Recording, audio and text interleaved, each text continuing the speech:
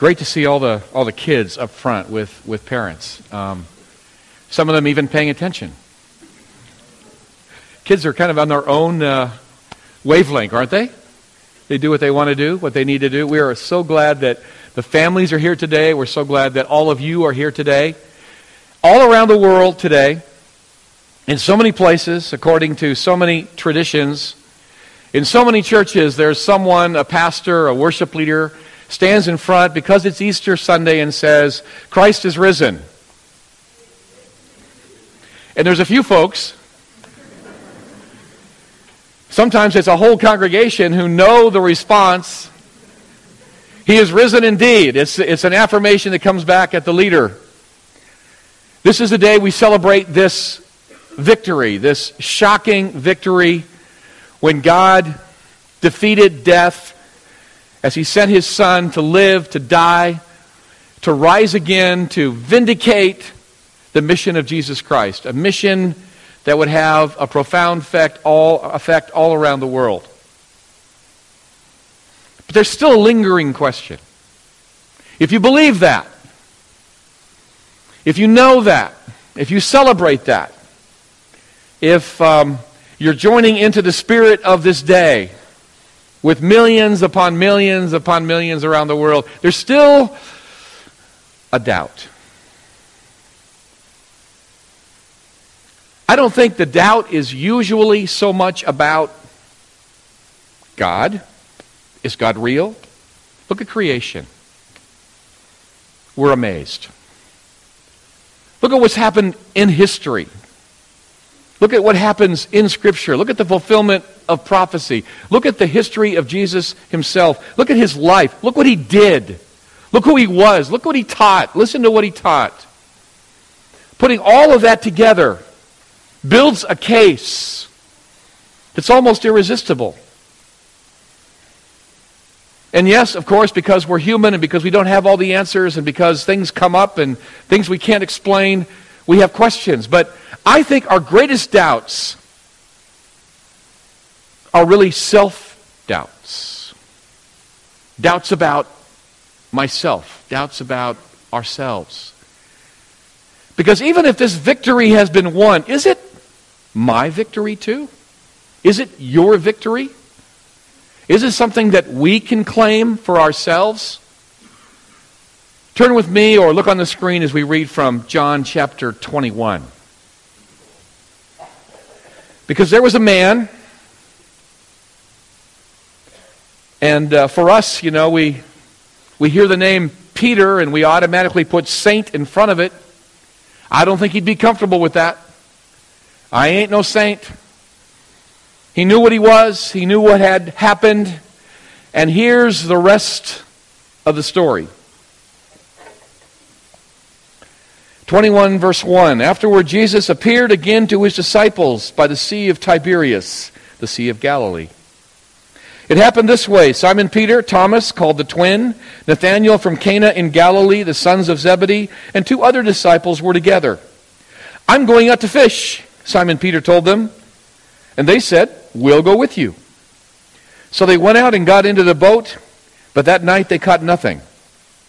Early in the morning, Jesus stood on the shore, but the disciples did not realize that it was Jesus. He called out to them, "Friends, haven't you any fish?"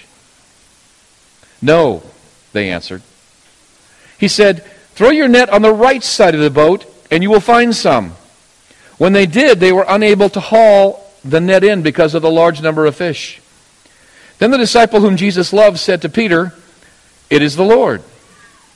As soon as Simon Peter heard him say, "It is the Lord," he wrapped his outer garment around him, for he had taken it off, and jumped into the water. The other disciples followed in the boat, towing the net full of fish, for they were not far from shore, about 100 yards. When they landed, they saw a fire of burning coals there with fish on it and some bread. Jesus said to them, "Bring some of the fish you have just caught." Simon Peter climbed aboard and dragged the net ashore. It was full of large fish, 153. But even with so many, the net was not torn. Jesus said to them, "Come and have breakfast." None of the disciples dared ask him, "Who are you?" They knew it was the Lord. Jesus came, took the bread, and gave it to them, and did the same with the fish. This was now the third time Jesus appeared to his disciples after he was raised from the dead. When they had finished eating, Jesus said to Simon Peter, "Simon, son of John, do you truly love me more than these?" "Yes, Lord," he said, "you know that I love you." Jesus said, "Feed my lambs." Again Jesus said, "Simon, son of John, do you truly love me?" He answered, "Yes, Lord, you know that I love you." Jesus said, "Take care of my sheep." The third time he said to him, "Simon, son of John, do you love me?" Peter was hurt because Jesus asked him the third time, "Do you love me?" He said, "Lord, you know all things. You know that I love you." Jesus said, "Feed my sheep." Interesting that Peter and his brothers, his friends, the other disciples, 7 of them altogether, were at the sea. Well, they had been told to go back to the sea, that they would meet, in fact, Jesus, the risen Christ, there again, another appearance they could expect. But they were back at the lake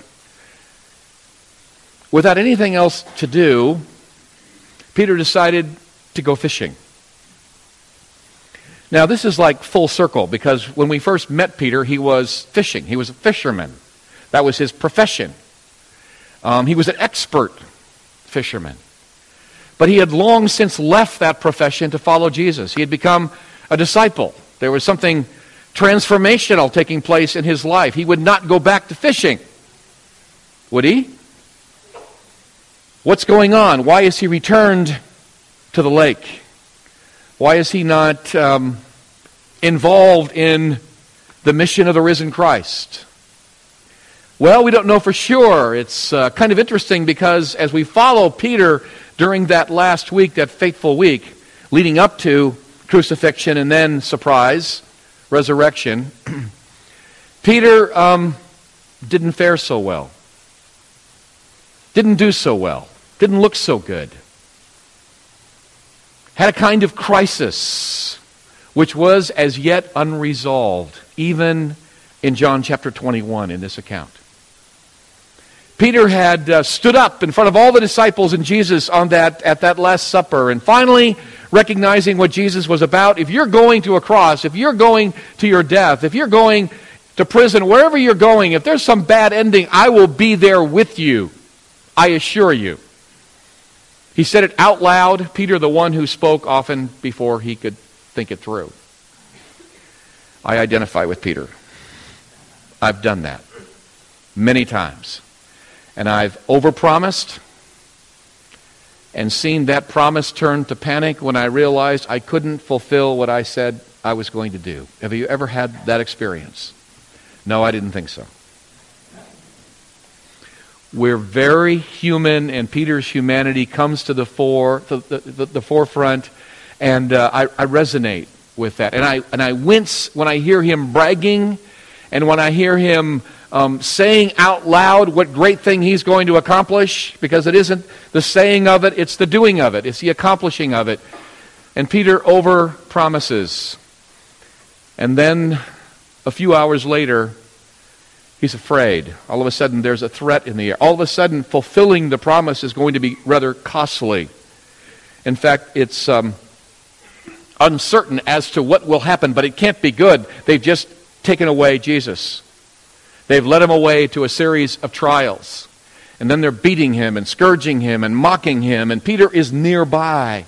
And at one point, apparently, they lock eyes. Apparently, Peter is nearby, and Jesus is taken to another place, and they turn and they see one another, and Peter is uneasy. He and the other disciples have fled. They fled the garden scene. They didn't want to be caught up in this trap created by his enemies.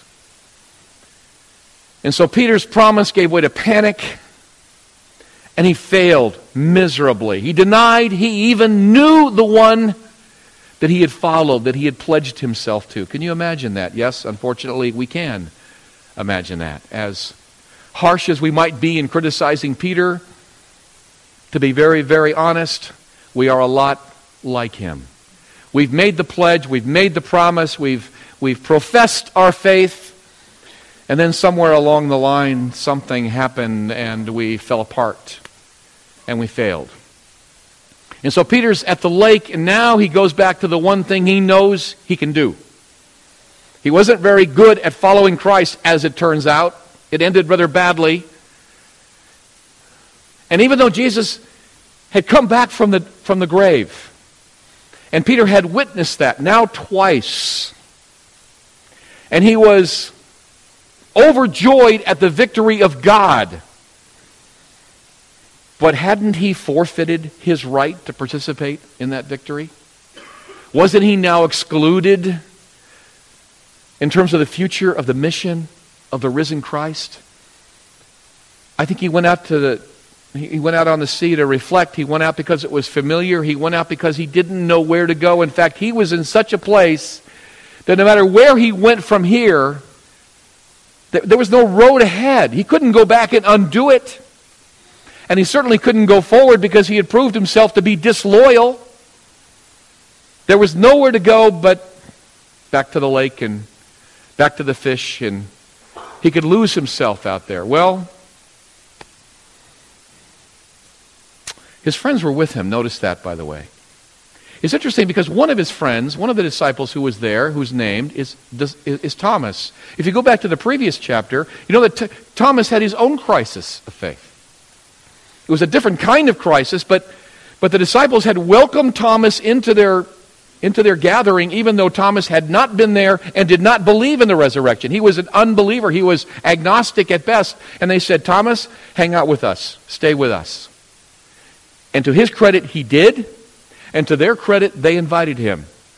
You know, it can be a bit of a damper on your celebration when Thomas is sitting in the corner going, I don't believe any of this stuff. This is a fairy tale. You guys are hallucinating. This is hysteria. I know you wish he were here, but he's not here. Dead men stay dead. Romans know how to crucify people. He's gone. I won't believe it unless I see him, unless I touch him. And they said, Thomas, we have no idea how God's going to prove himself to you, but we believe he will. Stay with us. Let's see what happens. And Thomas did. And now Thomas, who got his answer, who had his encounter with the risen Christ, is now hanging out with Peter, who's in a bit of a death spiral here. He's having a real crisis of faith, and mostly it's about doubting himself. Jesus, for certain, is alive. Peter knows that. Peter's had that encounter, but can I be part of that? And so they're out and they're fishing all night, and they catch how many fish? Not a fish, not a single fish. And I'm sure Peter must have been thinking to himself, I can't even do this. I'm the expert fisherman. I can't even catch a single blank fish.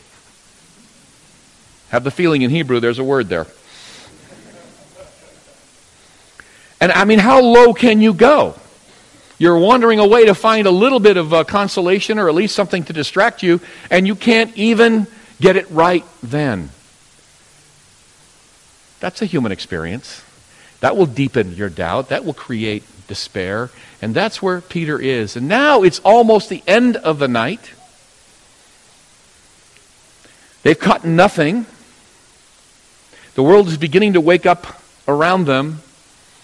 For Peter, there is no new day. There's only more failure, more obvious reminders of how he did not complete his assignment and how he had no future. And there's a voice. There's somebody on the shore. They can't see who it is at a distance. And the voice calls out, friends, haven't you caught any fish?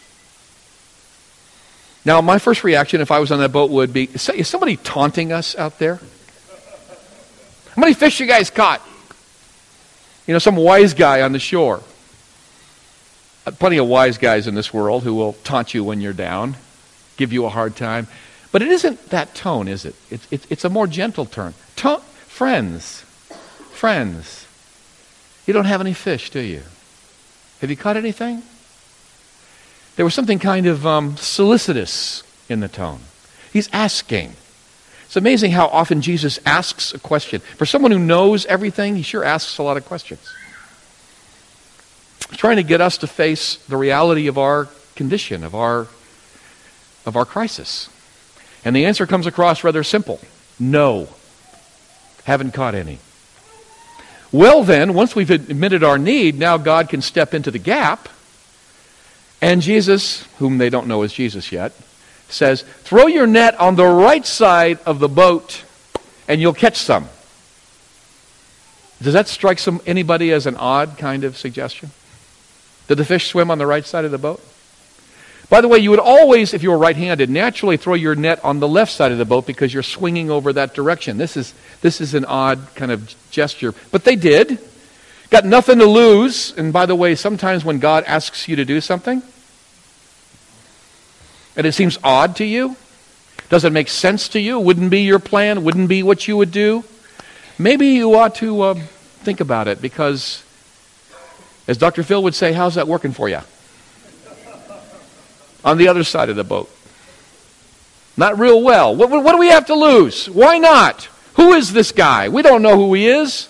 We're the experts, but we haven't got anything done. We don't know how to get it. So they did it, and all of a sudden the fish are crawling over each other to get into the net, or whatever fish do. And it's loaded up with 153 fish. It's amazing. John loves to be exact. People have tried to figure out what's the numerology there. Let's see, that's 44 times 12 plus... Maybe there were just 153 fish. Maybe it wasn't symbolic. Maybe it was factual. Just then John, who's the most sensitive, he calls himself the disciple whom Jesus loved because he felt so deeply his love. Not the only one he loved, but John, being John, felt it personally and wasn't shy about saying it. I'm the one he loves. I feel his love. John, the most sensitive, says, you know who that is, Peter? You know who that is? It's Jesus. It's Jesus. He's here. Again, as he promised. We might have forgotten him, but he hasn't forgotten us. There he is on the shore. That's Jesus. Well, John is the first one to sense what's going on, the first one to perceive, and Peter's always the first one to act. Yes? Some things never change. So Peter dives into the water. I don't know if he regretted that later. I mean, he had a long way to swim in, 100 yards or so. I don't even know if he beat the boat. But anyway, he was heading in, and when he got to shore, Peter, who always had something to say, apparently had nothing to say at that moment. The rest of the disciples came. Peter and Jesus had not yet had that personal conversation. You know it's coming. It has to come. There's just something unresolved. Have you had that conversation with him? I mean, personally, I don't mean sitting in amongst a mass of people where you can kind of hide, but I mean, have you had that personal conversation? Has he called out to you and say, how's it going in your life? How are your dreams doing? Where are you hurting? And he's talking to you. He's talking to you directly and personally. This is the risen Christ. And he pursues us. And he seeks us out, and he serves us. Notice that Jesus is cooking up a breakfast for them on the seashore. Wouldn't you think the risen Christ, King of Kings, Lord of Lords, has something better to do than to sit into the sand and to get his hands dirty and to build a fire and act like a servant and cook up some breakfast? And he says, bring some of the fish you've caught. It's interesting here because Jesus already had fish. Now, how do you suppose he caught the fish? I guess he doesn't have any problem with that. And the disciples get to contribute their fish. By the way, he's the one who found their fish, so it's all his fish. And it reminds us again of the grace of God. Everything that we have, that we think we've earned, that we've worked hard for, it's all grace. It's all about a gift. He's cooking up breakfast for them. Friends, come and have some breakfast. I'm cooking you breakfast. The Lord of glory is cooking breakfast. That's his heart. That's God's love. It's amazing to catch him in this moment. They eat. It might have been a little bit awkward for Peter because he hasn't had the conversation yet. After breakfast, Jesus says, Peter, can we talk? Peter said, no, I think I got to be somewhere. Yes, Lord, we can talk. And you know, here it comes. I'm going to get blasted, Peter is thinking. I deserve it. I failed him. I bailed out at exactly the wrong moment. I said I wouldn't. I did the very thing I said I wouldn't do. I'm a failure. I'm humiliated. Here it comes. I deserve this, so I'll take my medicine. He didn't have a choice. You know, Jesus has this incredible, this uncanny ability to expose the reality of who we are without humiliating us. Because that isn't his desire, to humiliate, to condemn, to destroy. No, it's exactly the opposite. Once we admit our need, once our hearts begin to open, once we take a risk, as Ivan said so eloquently this morning, I'm going to take a risk. I'm not a gambler, but I'm going to take this risk because I trust this person. I'm going to be open with him. And once we do that, thinking that we're going to be buried by the guilt and shame of it, we get a totally different kind of reception. Jesus is just waiting for our hearts to open up. There is no accusation. There is no reminder of Peter's bad night that he had. There is only a question. Again, a question. And it's a question that draws Peter out. Peter, my dear friend, do you love me? It's interesting, he said, do you love me more than these? Commentators have wrestled with that. More than these. Like, do you love me more than the other disciples? Jesus doesn't tend to do competition like that. Who loves me the most? Doesn't do that. Love me more than these, as in these things that are part of your life. This fishing gear, this boat, this business, your success, your sense of security. Do you love me more than all of this? That's all I need to know. You know how much I love you, Peter. I called you in the first place. You were nobody from nowhere. I called you. I gave you an identity. I gave you a new life. Peter, I've forgiven you. I went to the cross. I died for you as well as the rest of these. You know how much I love you. Now, for a relationship to take place, you have a response to give. Do you love me?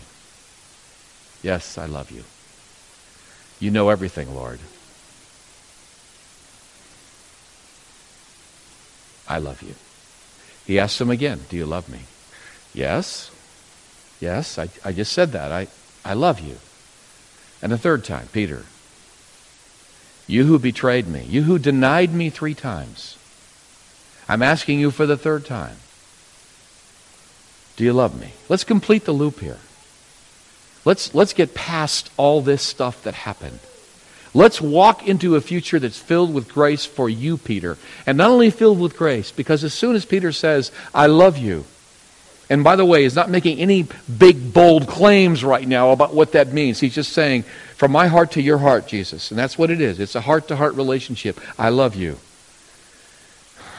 I love you. And Jesus says then, welcome back. This God of second chances and third chances and fourth chances, this God of grace, this God of extravagant mercy is inviting you, like he invites Peter, welcome home, welcome back. But don't we have to go through? No, I already took care of that, Jesus is saying. I took care of it on the cross. My love covers a multitude of sins, including yours. The worst you've ever done. Here's what he's asking Peter, and here's what he's asking all of us. He's asking us, and he's showing us how he's going to take us past our guilt, all the things we've done, and our shame. Shame is much deeper than guilt. To be guilty means I've done something wrong. To be ashamed means I am somebody wrong. How do you get past that? Guilt can be forgiven. How do you get past shame? There's got to be a really powerful reaffirmation for you to get past shame. Because shame is deep. Shame invalidates you as a person. And the solution is not to become shameless. Do you know people who are shameless? They do shameful things and they feel no shame. That's not the solution. There's nowhere to go. You can't live with the shame, and you can't live without a sense of shame. You need to be renamed. You need a brand new name. You need a brand new relationship with God, who takes you out of that and says, no, I'm replacing that old identity, that old failed Peter, with someone who's going to be a shepherd, who's going to feed my sheep, who's going to go out on a mission. And you are empowered now, Peter, to do that because we're in relationship again. And Peter fell into his arms. And Peter became this amazing man. Never again promising too much, but now living up to those promises he makes. And recognizing that even when he stumbles, as he will, because he's still Peter, that too is forgiven and he is accepted right where he is. The shame and the guilt have been rolled away. And Peter has now announced his devotion. And it's from his heart this time. It's not for show. It's not to make an impression. It's not to keep somebody kind of, off his case. He's now saying it because that's who he really is. He is wholly devoted to this one who has given him everything, including his life back. And now he has a sense of purpose. He's been drifting all night long, drifting and discouraged. Now he's on a mission. Now he knows why he was born into this world. Now he knows what God's will is for him in this life. He doesn't know all the details. He doesn't need to know all the details. He belongs wholly now to God in Christ. What does this scenario mean to you? Can you relate to Peter?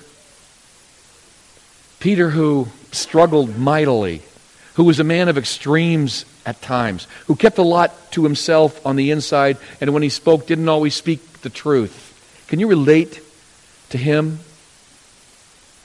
I think I've failed God. Well, of course you have. Because you're human, and because you're a sinner. Of course you have failed God. But thank God that isn't the end of the story. That's just the beginning because of what Christ has done. That's what the Easter victory means. And Easter is for everyone. Peter thought it might be for the whole world, but not for him. There are times when I've wondered. I can imagine God forgiving you, but not sure what he'll do with me. But the risen Christ, his arms are outstretched. And he wanted this gospel, this good news, to go out to the world. And Peter, you're one of the best people to take this gospel out because it's impacted you. You've got no gospel to share if you haven't received the good news, if it hasn't changed your life and given you a whole new identity and a whole new destiny and now a sense of mission. Put yourself into this scene. Put yourself in Peter's place. The victory of God in Christ at Easter is not just a theological truth, not just a philosophical abstract. It's a personal offer to you. Do you love me, he asks you. What is your answer? Let's pray. Dear Lord, this is an interesting moment. An interesting moment, Lord, that calls us to reflect.